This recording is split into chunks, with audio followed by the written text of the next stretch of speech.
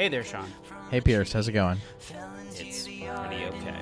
All right. That means it's time for another episode of the It's Pretty Okay podcast. Let's do it. Let's start the show. If I go on too long, would you meet me in the middle? And I really want to feel it. And if you could ever even return my calls, it'd be a little bit better than the typical weather. So we're recording a few days in advance because you were going to go. I believe you're going to apprentice to become a rodeo clown. Is that correct?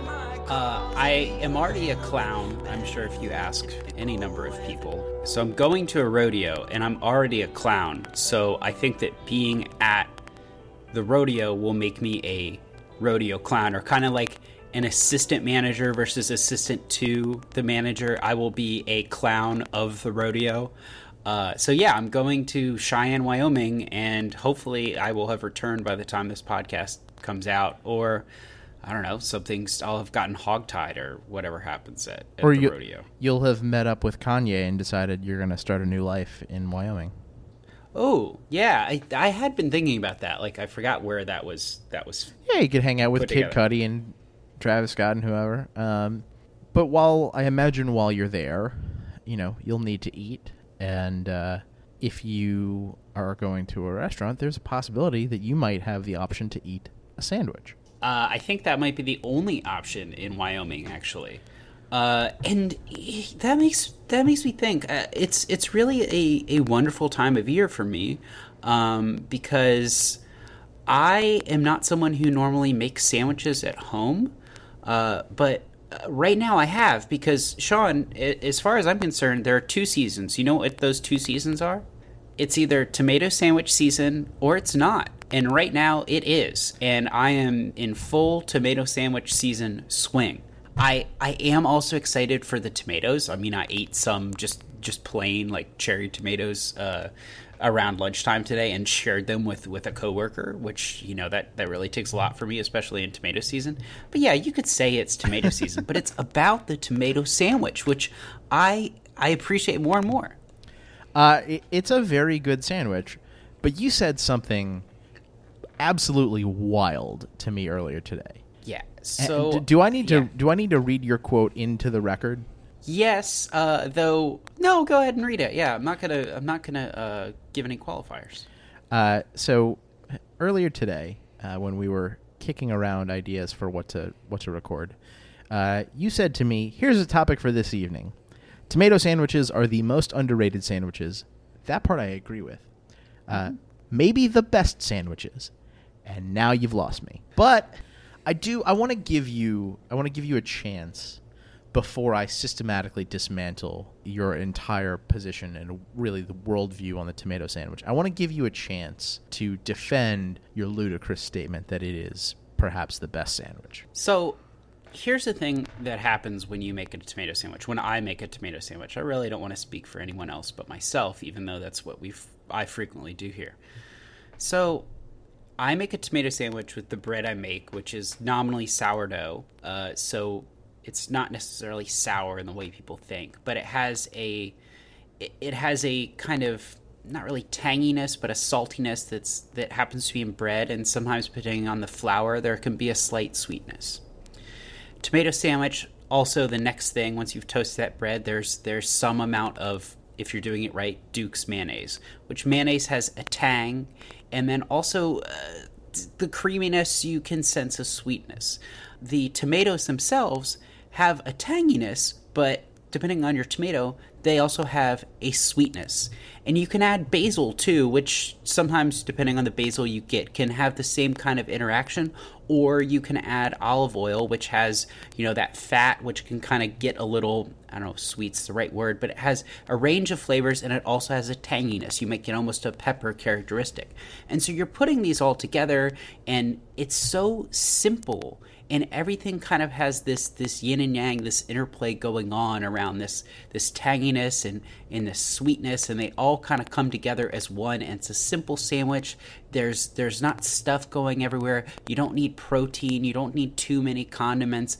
it's just a simple sandwich. So I think for me, the thing I realized with a tomato sandwich, it's kind of like a great cocktail that only uses 3 ingredients as opposed to one with 4 or 5 or a Long Island iced tea. It is the best with the least going on. I mean, all a tomato sandwich really needs is 3 ingredients, which is bread, which is almost not even an ingredient. It's like ice, bread, mayonnaise, and then the tomatoes, and you have a sandwich. That is incredible. You're hard to find other sandwiches that only have 3 ingredients. Okay, so first I need to quibble heavily with your assertion that bread is not even an ingredient or that it's like ice. That's bananas. The quality and style of the bread has a huge impact on every sandwich you've ever eaten and every sandwich you will ever eat, so long as we both shall live. Sure, but bread has to basically be with every sandwich or some kind of bread substitute. That's what I'm saying. It's almost like you're not going to drink a cocktail unless you have a some kind of vestibule for it, a chalice of some sort. You must have a container for your drink. In this case, the container for your sandwich is your bread. Fine. So now that I've done that, I will agree with you on a few things here. There is a great beauty in simplicity in this world, and the tomato sandwich, the humble tomato sandwich, I think is a great expression of that. Your sandwich doesn't have to be a triple-decker 3-meat, 2-cheese extravaganza. And frankly, it doesn't have to have meat or cheese at all. There's the big meat lobby is trying to convince you that it's not a sandwich unless it's got meat on it. And they're wrong. They're trying to convince you that red sauce for pasta is only good if it's got ground beef in it. They're wrong.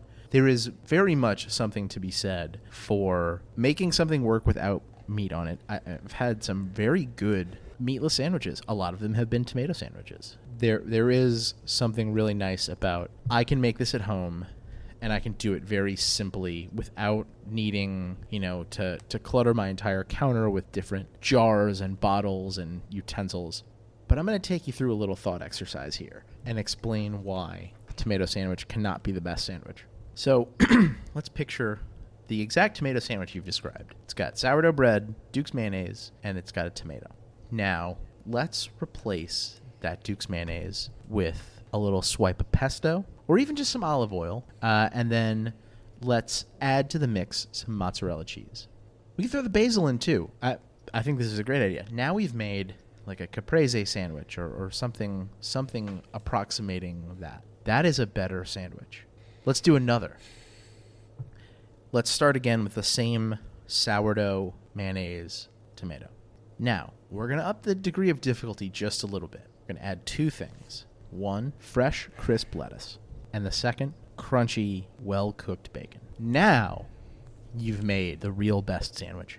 You made a fucking BLT. I think where I would quibble with your stated sandwiches, which are both excellent sandwiches and still are very simple, is we're adding stuff on. I like now I don't make the mayonnaise. I know I could, but if you make mayonnaise, you have to be extra insufferable and start calling it aioli, and we're not here for that. Mayonnaise is as it was intended, which is the jar with the yellow lid that says Duke's on it. That's probably how we should do it. Right.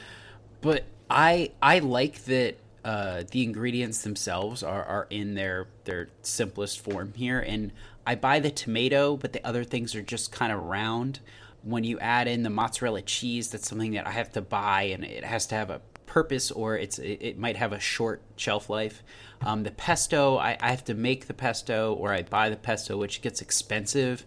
That's not to say it's not a great sandwich, but we are adding costs and things to consider. And I think adding in the bacon as well, you go to the BLT route, I've got to make the bacon.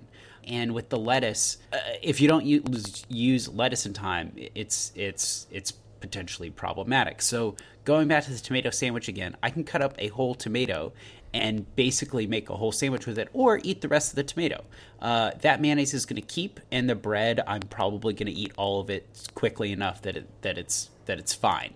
So what I would say is, not to say your sandwiches aren't as good, but I give a lot of credit for the simplicity of that tomato sandwich. See, I think you're overrating simplicity here. Simplicity is great, but the only way the tomato sandwich can be the best sandwich is if simplicity and minimizing the number of ingredients you have to buy is the overriding criterion for whether or not a sandwich is good. And that's That's kind I'm also of wild. I'm also thinking of the Everyman, and they have, and the every person who's eating all those tomato sandwiches?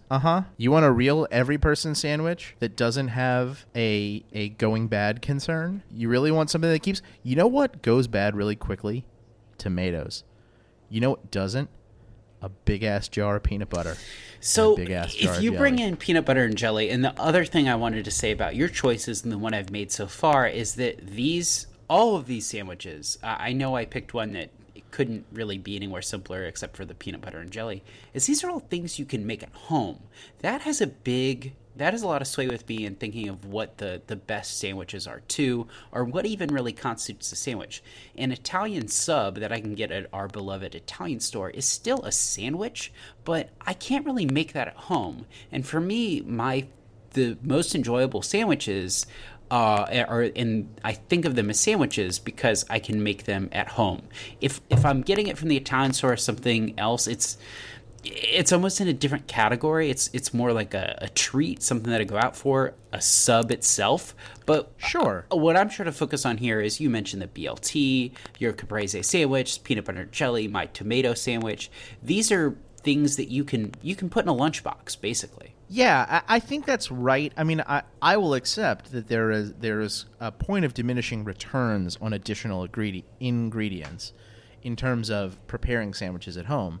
And the involved sandwich, the involved subs that we're getting that have multiple meats, possibly multiple cheeses, different kinds of peppers, onions sliced so thin you can barely see them. Those sandwiches are incredible. They taste so fucking good. It's almost offensive how good they taste. But I'm with you that it's hard.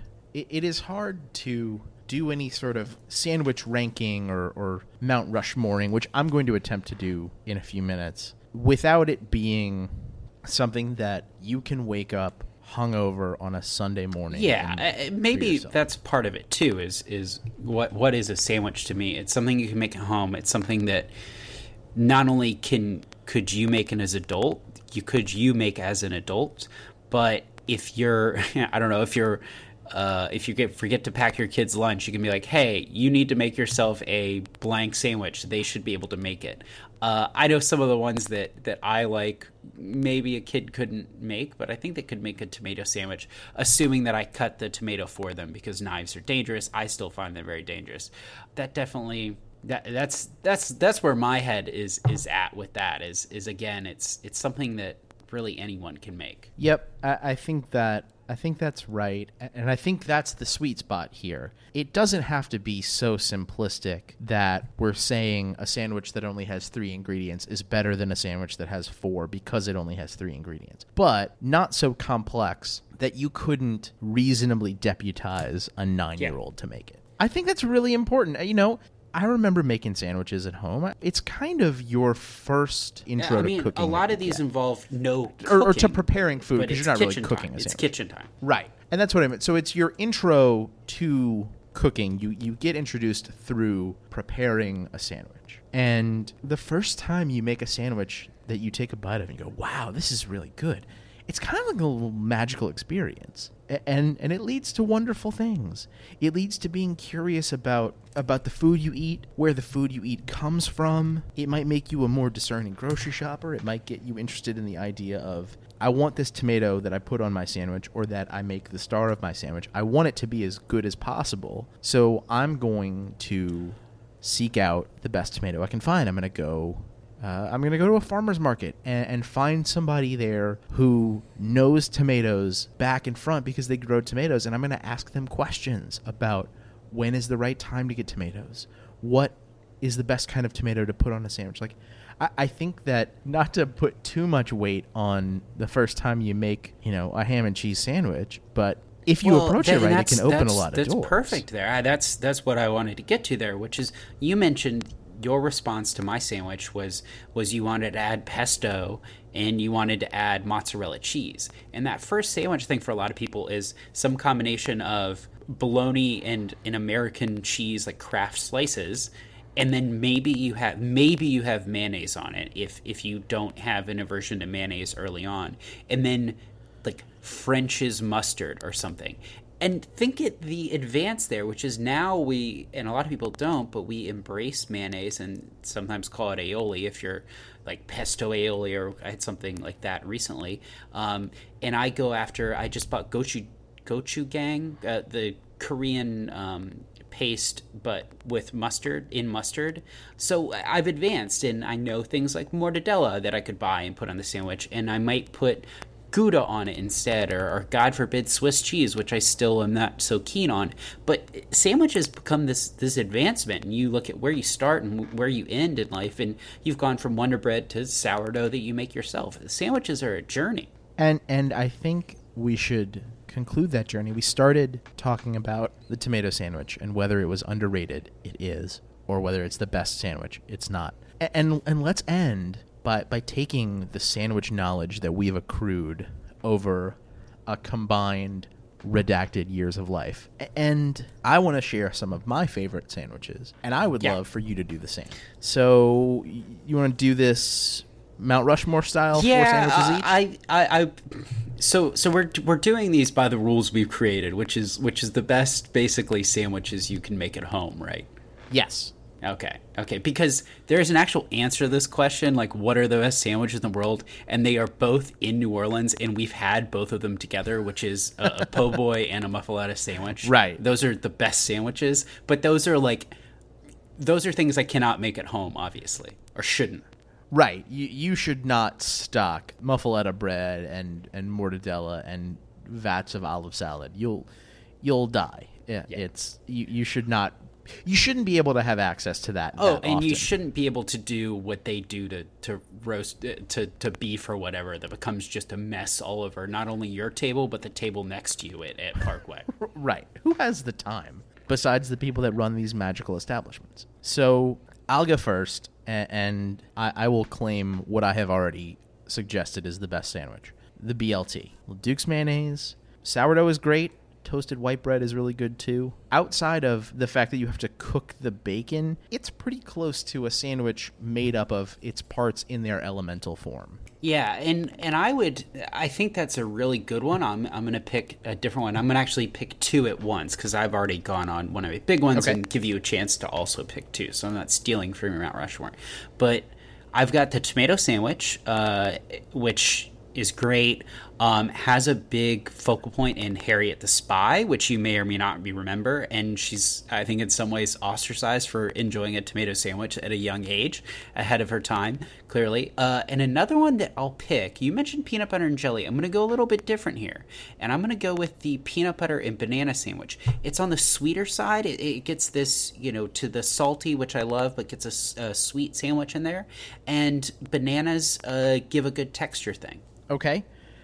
So I'll say PB&J. I really do believe that it is one of the best sandwiches we have. And then another sandwich that is a favorite of young people, but that more people should continue to enjoy into their older years.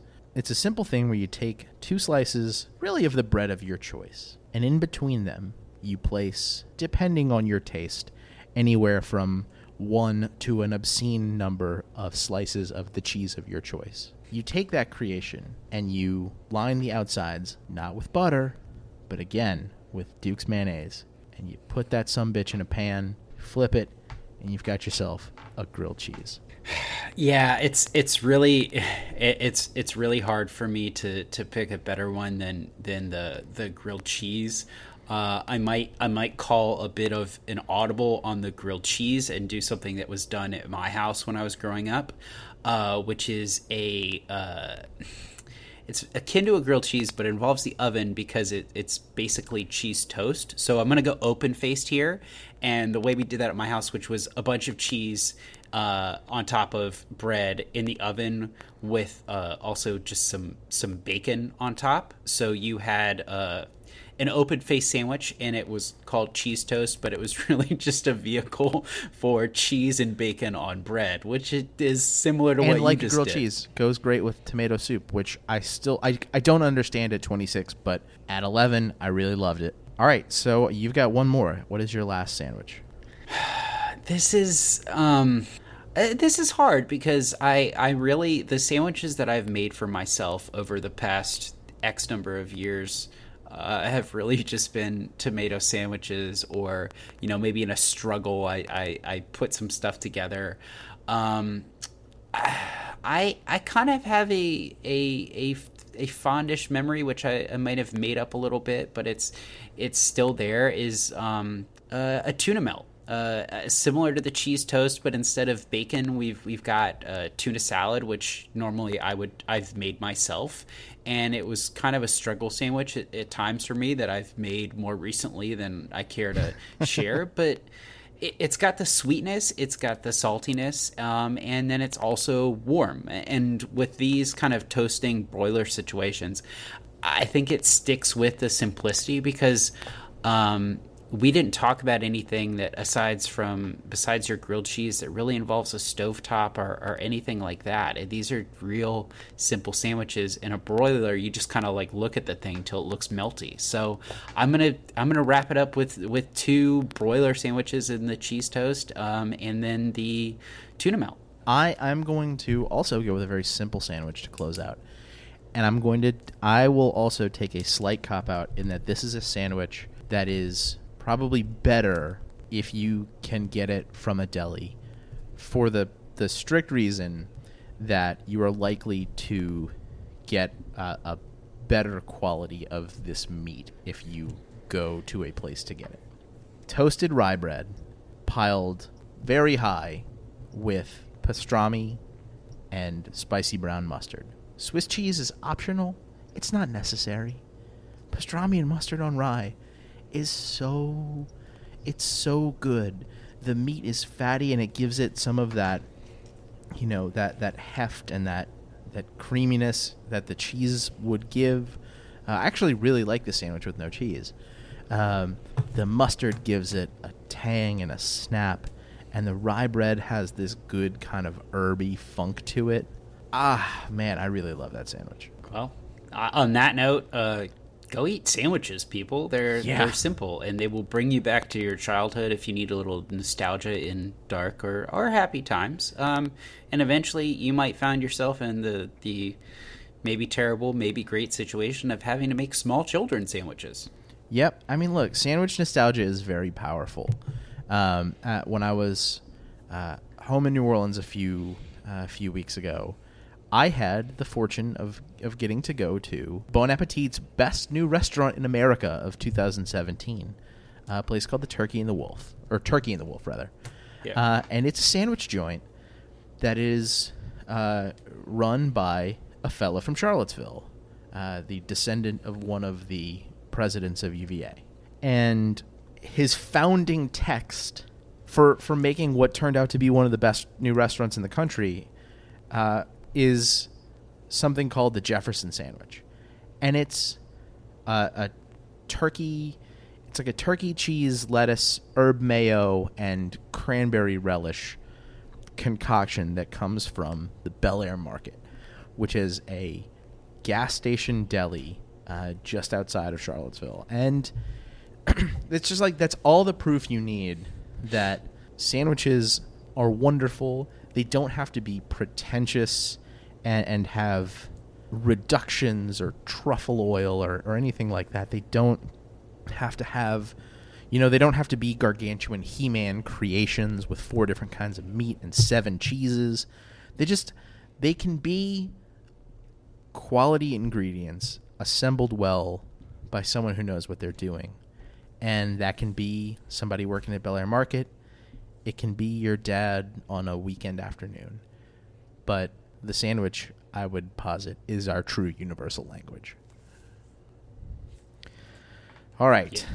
Yeah. If you have any thoughts about sandwiches, if you are now listening to this as hungry as I am now recording this, come find us on Facebook or Twitter at Pretty Okay Pod, and tell us about it, and then go get yourself a sandwich. You earned it. All right.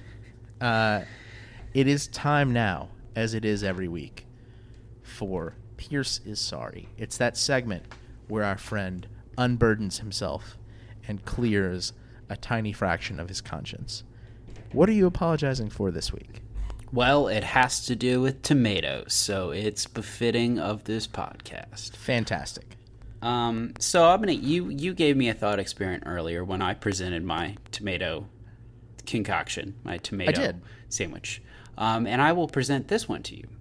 You are making what is it? Eggs in Purgatory, I think is the name of the dish, or whatever. Maybe you want to call it shakshuka, but this was more the Eggs in Purgatory route, which I've made a couple times now and really enjoyed. You are making this. You have your oven on. You have everything ready to go. You realize that you are missing tomatoes. You don't really want to miss anything, and you want to keep moving forward. So you have 4 options of places to go for tomatoes. There is a Lebanese market. There is a 7-Eleven. There is a Rite Aid. And there is a beer and wine store. Which one has tomatoes? Now, I should say canned tomatoes, either of the crushed or whole variety. Canned tomatoes of the crushed or whole variety. I've got a Lebanese market. I've got 7-Eleven, I've got a Rite Aid, and I've got a beer and wine store. Mm-hmm. I feel reasonably confident that I can rule out the beer and wine store, which I assume means that that is going to be the correct answer. I would say Rite Aid is probably out as well. And if I'm going to flip a coin between the Lebanese market and 7-Eleven for who's got canned tomatoes, I'm actually going to say 7-Eleven. Okay. So, I'm not apologizing for running to the Lebanese market, running to 7-Eleven, running to Rite Aid, and then defeatedly jogging back to the beer and wine store. I'm even not going to apologize for doing that in Birkenstocks, which are terrible shoes to be running in, and I got blisters in. I'm not even going to apologize for paying $7.15 for a 28-ounce can of tomatoes at the beer and wine store. No. I knew it. No. I say that again. $7.50. That's now, obscene. were they the best canned tomatoes I think I've ever had? Yes, that is true. But I'm never going to do that again still. What I'm sorry for is, like, I miss the rule. I write on note cards constantly. I plan this stuff out hours ahead of time. In the words of Steve Martin in 30 Rock, I forgot to count the men, Liz. I forgot to check my ingredients. I didn't do the one job, which is just to be aware of the situation. I didn't have tomatoes. I failed in my job as someone making something, and that goes back to this sandwich nostalgia we talked about, which is you can't make your sandwich if you don't have the ingredients, and you need to know your ingredients. So I failed in the lessons that I learned as a youngster, which is to know your ingredients. And I paid for it, quite literally. Yeah, you did. I hope they were really incredible tomatoes, but man, I knew when you did this, I knew that it was going to be the beer and wine store. Yeah, and you have an awareness of that. I went the longest possible way in that loop. Yes, you did. I mean, I got a workout in. I mean, I was sweating. I mean, just sweating, looking like an idiot running in Birkenstocks with a can of tomato that was over $7. I think that's probably like cosmic punishment enough. Is just like knowing for yourself that you had to do that. Yeah. And now I, like, when I go to the grocery store, I pretty much always buy, this was a couple weeks ago, but I pretty much always buy a can of whole tomatoes and a can of crushed tomatoes, so I always have at least one. Like, I'm sure of it. It's kind of how I do the same thing, but with getting to the airport on time. Because once you fuck that up once, it becomes your overriding. It becomes your true biological purpose. It is never missing a flight again. Yeah. All right. Well, we'll close out the pod this week with a big idea from pop culture, and I'm going to go back to I believe 2 weeks ago when we talked about LeBron James. No, that's 3 weeks ago. LeBron's a Laker now, which means one, that he is going to Summer League in $500 shorts apparently, which is something I didn't know existed. They were cool shorts. They really were. But two, it means that he is on a team with a fellow named Lonzo Ball. And that means that LeBron James, one of the most respected, thoughtful, when he speaks it means something players that we have in the league right now, and really a guy who is working himself into the pantheon of basketball players and athletes in general who have something to say that's worth listening to. Willie Loman would say he's well liked. I think he would agree Sure. that he's not just liked, he is well liked. So that means that this person, this well-respected, thoughtful person, is now in the orbit of one of the least respected, least thoughtful, every time he opens his mouth it doesn't mean a fucking thing, people, LeVar Ball.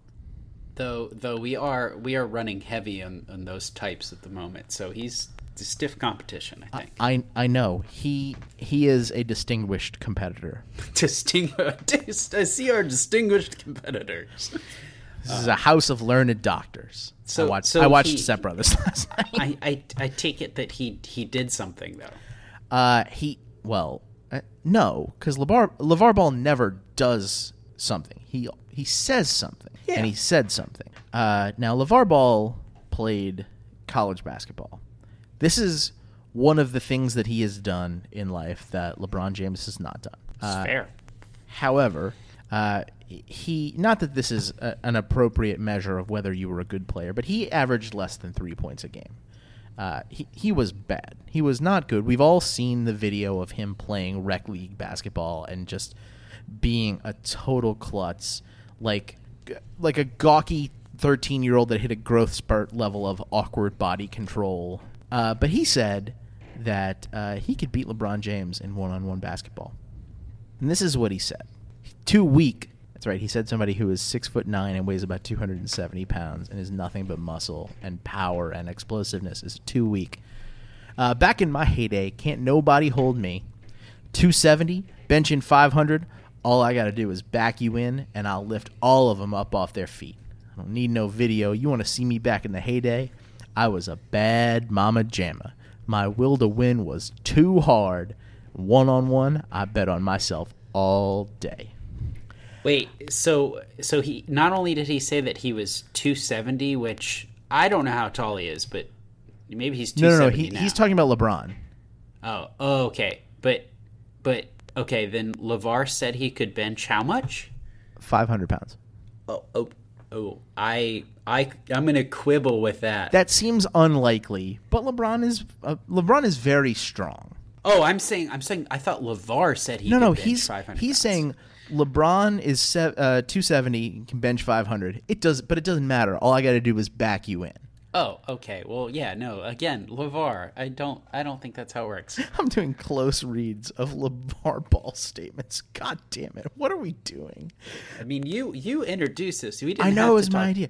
Look, I will say this though. I cannot wait for this to become a regular thing where LeVar Ball says dumb shit about LeBron, and we wait to see how long it takes before the true GM of the Los Angeles Lakers, LeBron Raymond James Sr., trades Lonzo Ball to the Sacramento Kings for 1.5 second-round picks just to get his dad the fuck out of L.A. I will be glad when he finds some Eastern European nation to take his 2 kids who are not playing real.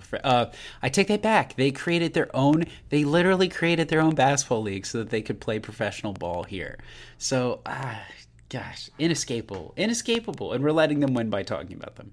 It is a shame because on the one hand, like I actually do wish we could talk about LeVar Ball as an innovator who is a surprisingly gifted entrepreneur trying to look out for his sons and to keep them out of an environment where they're being preyed on by a predatory organization, the NCAA. But he has to be who he is, and so I can't enjoy this at all. Yep. I'm sure the Lakers will be great and will have no chemistry problems at all.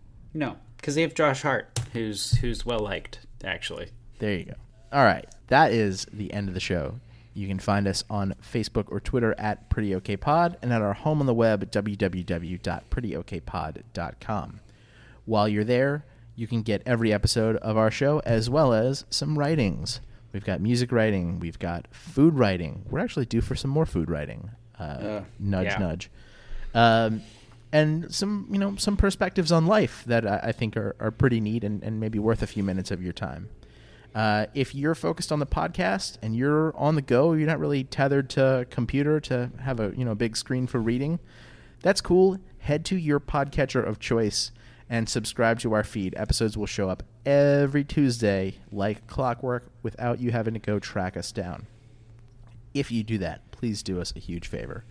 Leave a rating, review, comment, that sort of thing. Or find a friend who you think might be interested in what we do and tell them about the show. We will be back again next week, as always, to talk about something else, and Pierce will have had some time to tell us all about the rodeo. Yeah. I'm really looking forward to that. Yeah, I am too. Hopefully no one beats me up for being a coastal elite. There you go. Until then, safe travels. I'm Sean. I'm Pierce. Thanks for listening. Bye. If I go on too long, would you meet me